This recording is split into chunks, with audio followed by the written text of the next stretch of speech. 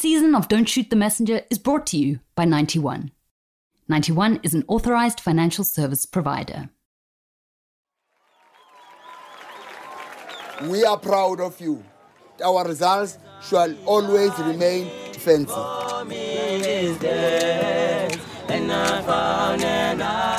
That's a man called Shumi Shongwe.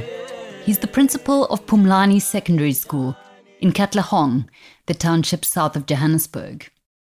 Perhaps it's revealing that in South Africa, we don't tend to make movies about inspirational teachers. But if we did, Shumi Shongwe is the "Oh Captain, My Captain" character. He's Robin Williams in Dead Poets Society. He's Sidney Poitier in To Sir With Love. He's Michelle Pfeiffer in Dangerous Minds. Shumi Shongwe keeps his school running at an over 97% pass rate against incredible odds in one of the most deprived areas in the country. And he does so in a way that explodes some of the preconceptions around what successful schools look like. In our third season of Don't Shoot the Messenger, the Daily Maverick podcast where we bring you the stories behind the stories, we're focusing on solutions rather than problems. We all know what South Africa's greatest challenges are. What we want to know is how to fix them. In this episode, we're tackling education. We're speaking to an expert on probably the world's most respected school system, chatting to someone who toured schools all around South Africa to get a sense of what makes the good ones good. And along the way, we're busting some of the myths that have been built up over the years around this troublesome topic. Welcome to Don't Shoot the Messenger. I'm your host, Rebecca Davis.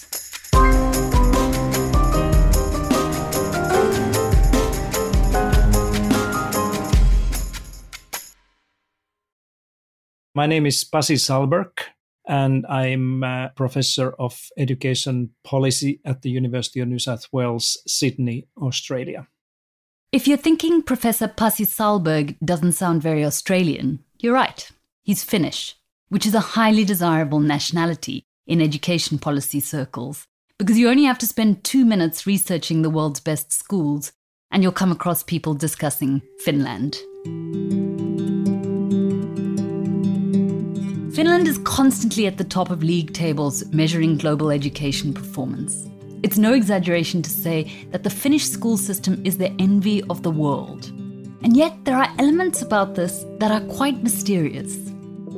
I think it's important to understand that Finland has not been able to accomplish these good or better international results by doing the same things that everybody else is doing a little bit better.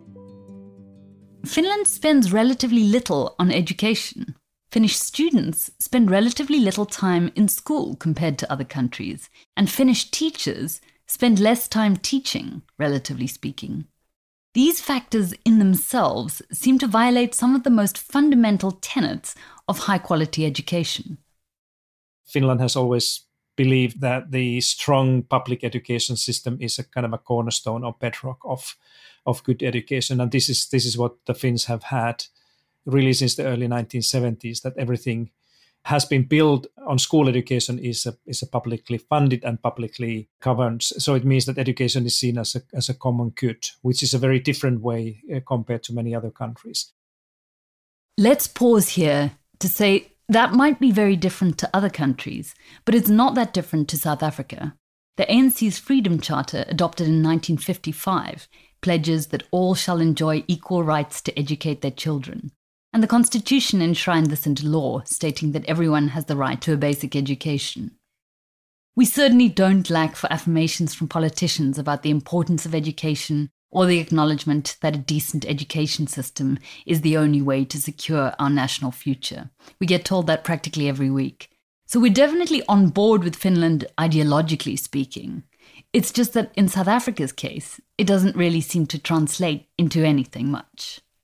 The teacher and leader professionalism is something that also distinguishes Finland from many other countries early on. This started already in the 1970s when all the teachers in Finnish schools had to go through an academic initial teacher education in the research universities. And this has gradually built a high trust in teachers and schools that is a very different thing compared to many other countries. This is indeed very different from South Africa. Like I said at the beginning of the episode, we don't make movies about teachers in this country. One of the reasons for the high level of trust in Finnish teachers, as alluded to by Pasi, is that the teachers themselves are so highly educated. In Finland, all teachers have to have a master's degree, and that includes the ones teaching tiny kids.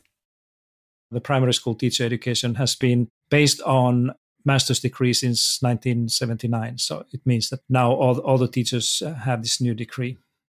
So teachers in Finland enjoy high levels of respect within the society, which probably helps compensate a bit for the fact that they don't earn extravagant salaries. Pasi says their wages are pretty much bang average for Finnish society. Here's another factor Pasi believes is key to Finnish educational success. We have been able to keep the kind of a daily political issues out of this kind of a practical running of schools, which again is very different in many other places. The kind of a politics will end somewhere in the kind of a regional or national level conversations, but never reach the daily work of principals and teachers as it is in many other places. The teachers have really had a freedom and peace to do what they think is the best thing to do with the kids without concerning about the politics so much. Now, in South Africa, politics permeate education to a significant degree, largely through the country's most controversial union, the South African Democratic Teachers Union, SADTU. South African children lose more teaching days to strike action than any other country in Southern Africa, and it's really difficult to understate the power of SADTU, which has a monthly income from membership fees of around 20 million rand.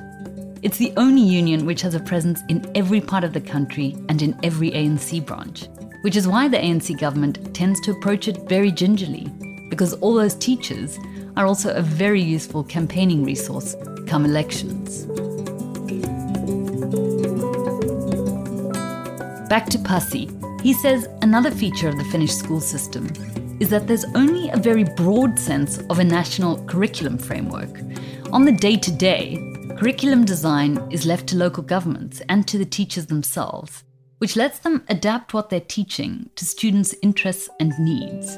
And they can do this because there's only one standardized test for Finnish students, the school exit exam at the end of high school. Now, it's all very well yearning for the Finnish education system, but Finland has a raft of factors on its side that South Africa lacks. For one thing, it's tiny. The country has fewer than 6 million inhabitants. In fact, Finland has fewer inhabitants than the Western Cape alone. It's also fairly rich. It's had a stable recent political history, so there are good reasons why we can't expect to match Finland's school system overnight, though we can certainly aspire to it. But Pasi is also an expert on education systems globally. So I asked him, what features do the best school systems in the world share? One criteria seems to be that if the national education policies are aiming at trying to make sure that the neighborhood school is the best school for all the children, that seems to be like a common thing in many or most of the high-performing education systems, that they have had both education policies and social policies that try to make sure that parents don't need to go shopping and kind of choose and select the school for their kids, that the neighborhood school is the one that is good enough for all. And that's definitely the situation in places like Finland or many parts of Canada, not everywhere, but many parts of Canada. Estonia is a good example as well. And then there are things you'd think would make a big difference and actually don't. For instance, in South Africa, we are pretty hung up on class size, the number of pupils per teacher. I think it's fair to say that there's a basic assumption that the smaller the class, the higher quality the education. Pasi says that's simply not true. Studies show there's almost no correlation between classroom size and educational outcomes. In Asian countries here, for example, you go to Singapore, South Korea, Japan, you see that the classes are full of kids, 40 or 50 kids normally in the class. So what does Finland teach us? That throwing money at an education system can be meaningless if the right factors aren't in play. That what should matter is how well the students can learn, rather than how closely teachers can stick to a curriculum. That too much emphasis on exams can be pointless, and that a society which venerates teachers may be the most fertile ground of all. When we're back, we speak to a documentarian who toured South Africa in search of the schools making it work against the odds.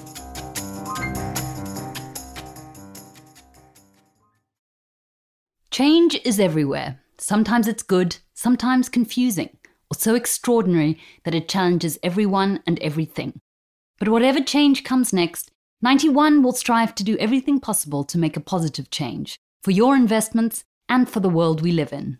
91, investing for a world of change. This season of Don't Shoot the Messenger is brought to you by 91. 91 is an authorized financial service provider.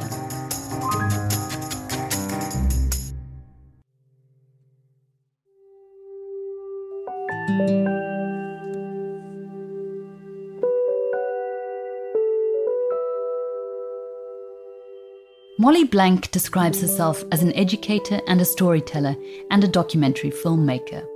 She's American, as you'll hear, but since 2004 has spent close to 10 years living and working in education in South Africa.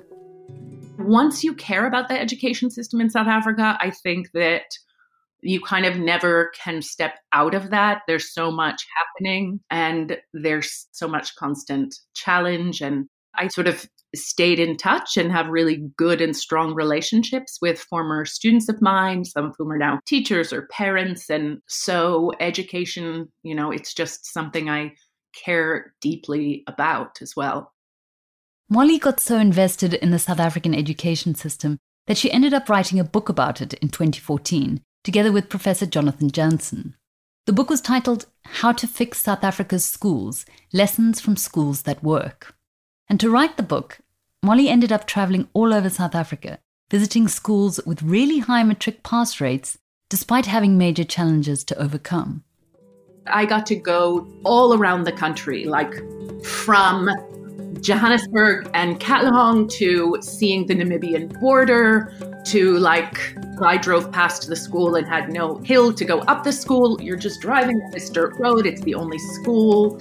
And this is a school where, there are 760 students, 20 teachers, but there was one class where there were 97 kids in the class. And the students were all quiet, totally paying attention. And the principal says to me, it's better than the 102 we had last year. And he shows me his car and he's like, this used to be the school office and this used to be the classroom and it's this beautiful tree. You get the picture. Molly and Professor Jansen ended up identifying 19 of these surprisingly high-achieving schools. And Molly also made short documentary films about each one. At the beginning of this episode, we played you some audio of Shumi Shongwe, the principal of Pumlani Secondary School in Katlehong. That was from the documentary Molly made about the school. There are links to all the films in the show notes, and they're really worth watching, particularly if you're feeling like things are a bit hopeless in South Africa. Anyway, Pumlani Secondary School is a really, really good example of how certain schools achieve good results year on year against the odds. On the surface, it looks like the stereotype of an under-resourced South African school. The paint is peeling, the walls are crumbling, and it's clear that they have very little in the way of functional infrastructure. So what is it that keeps the school in Katlehong returning around 97% matric pass rates every year? Well, the teachers themselves have a pretty good idea. Here's Portia Ndima, the isiZulu teacher. We are a very disciplined school, from school uniform, arriving early, going early to class, starting lessons on time, which involve teachers being in class on time all the time. This is Shumi Shongwe, the principal again. We don't compromise if we are to hire an educator. If you are to teach science, you should have done physical science, mathematics at high school level, and we have got a major in maths and physical science. Our educators, when they are to go to class, they are excited about the whole thing because they are going to deliver something that they have done at high school, something that they have done at university level, and that is our strong point. And finally, here's Skara Nkosi, the accounting teacher. The teamwork doesn't start in grade 12 at Pumlani, but the teamwork starts with the grade 8. That's where we close the gap. And you'll find that maybe most schools, their problem is that they start focusing in grade 12 at grade 12. And you can't mend 4 years problem in a year. It's very much difficult. You can't. What the Phumlani Secondary School teachers are articulating there are some of the elements that Molly Black and Jonathan Jansen would end up identifying as being crucial strategies for fixing South Africa's schools. Insist on punctuality and timekeeping from both teachers and pupils. Hire teachers who are educated to the highest level possible in the subject they're teaching. Get parents involved in their kids' results. And don't think that you can start cramming kids for matric the year before after years of coasting and think you'll end up with good results. But what the teachers also said, which Molly reiterated to me, is that probably none of this would be possible without Shumi Shongwe, this truly inspirational figure at the top of the school, setting the institutional culture. I think the thing is that a good principal creates a community of learning, and that includes teachers. A principal has to invest in their staff, make their staff understand what's at stake, make teachers feel, it's the whole school that has to have the same energy and environment. It doesn't work if the principal is like, this is what I want for the kids, but doesn't help the teachers do that. One of the things we say is visible principal leadership. That just means not sitting in your office all day. It's not a difficult thing to do, but it makes a huge difference when kids see you, when teachers see you. The school feels different. A lot of this is about the way a school feels, which sets expectations and creates a space of safety for a lot of kids who don't have that at home or don't have stability at home or don't have food security. Molly also found that it's usually the principals who set the tone for the school's engagement with the community, which can be super important. At Phumlani Secondary School, for instance, women from the community come in and cook for the kids. And while that sense of rootedness in the community is really critical for a school to succeed, there's another intangible aspect that the research has identified, and that's the ability of a principal and teachers to get students to believe deeply that a life awaits them beyond school. I think when you grow up in a place where you look around and you see a lot of people who might have not been able to finish their education, who are unemployed, struggling with unemployment, that you can look around and say, well, this is what I'm going to get. Right? Why am I going to come to school? I'm going to go, but I'm going to finish school and I'm still going to be here. The idea of saying, if you do really well, you can go to university and you can come back here, and here is not a bad place to be. But the world outside is yours. You do have access to it, not just those kids in the city, or wherever. You have access to that too. But here's something that the researchers didn't find, that you need to have a lot of resources to create a successful school. Of course, the ideal situation would be if every South African student had a desk and a chair and the necessary textbooks. And a large part of what makes the current education system seem so brutal and immoral is that private schools have the resources of an Ivy League university, while government schools lack the most basic features like toilets. But the fact remains, schools don't fail or thrive based on their resources. And that's what Pasi Sahlberg told me too. He said there are ways for countries to make smart investments in education, and they don't include giving every kid a laptop or making sure that every school has an AstroTurf. They don't even include hiring more teachers, which Pasi says often is not the best use of money for a school system. My grandmother used to say that it's always cheaper to prevent than repair.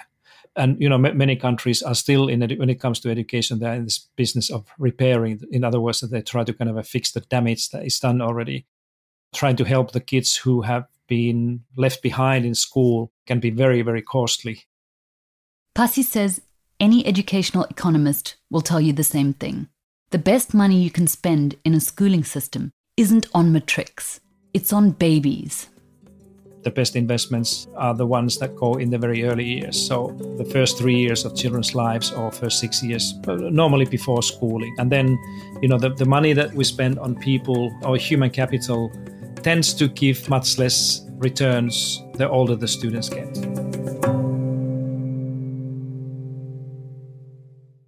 If you listen to last week's show on how to fix South Africa's violent crime problem, Pasi's words might cause a bit of déjà vu. That's because the very same advice, focus on babies, make sure children are safe and stimulated and well fed for their first years of life, was given to us on how to ensure a drop in the crime rate in years to come. And that's because, as that sadly departed sage Whitney Houston told us, children are the future, in every sense. Don't Shoot the Messenger is a podcast brought to you by The Daily Maverick. This episode was produced by Haji Mohammed Dawji and written by Rebecca Davis. Editing by Tevye Turok Shapiro, sound mix by Bernard Kotze, and additional support from Catherine Kotze. You can listen to Don't Shoot the Messenger on the Daily Maverick's website, Apple Podcasts, Spotify, or wherever you get your podcasts. For more, subscribe to the Daily Maverick's newsletters and follow us on Twitter and Instagram.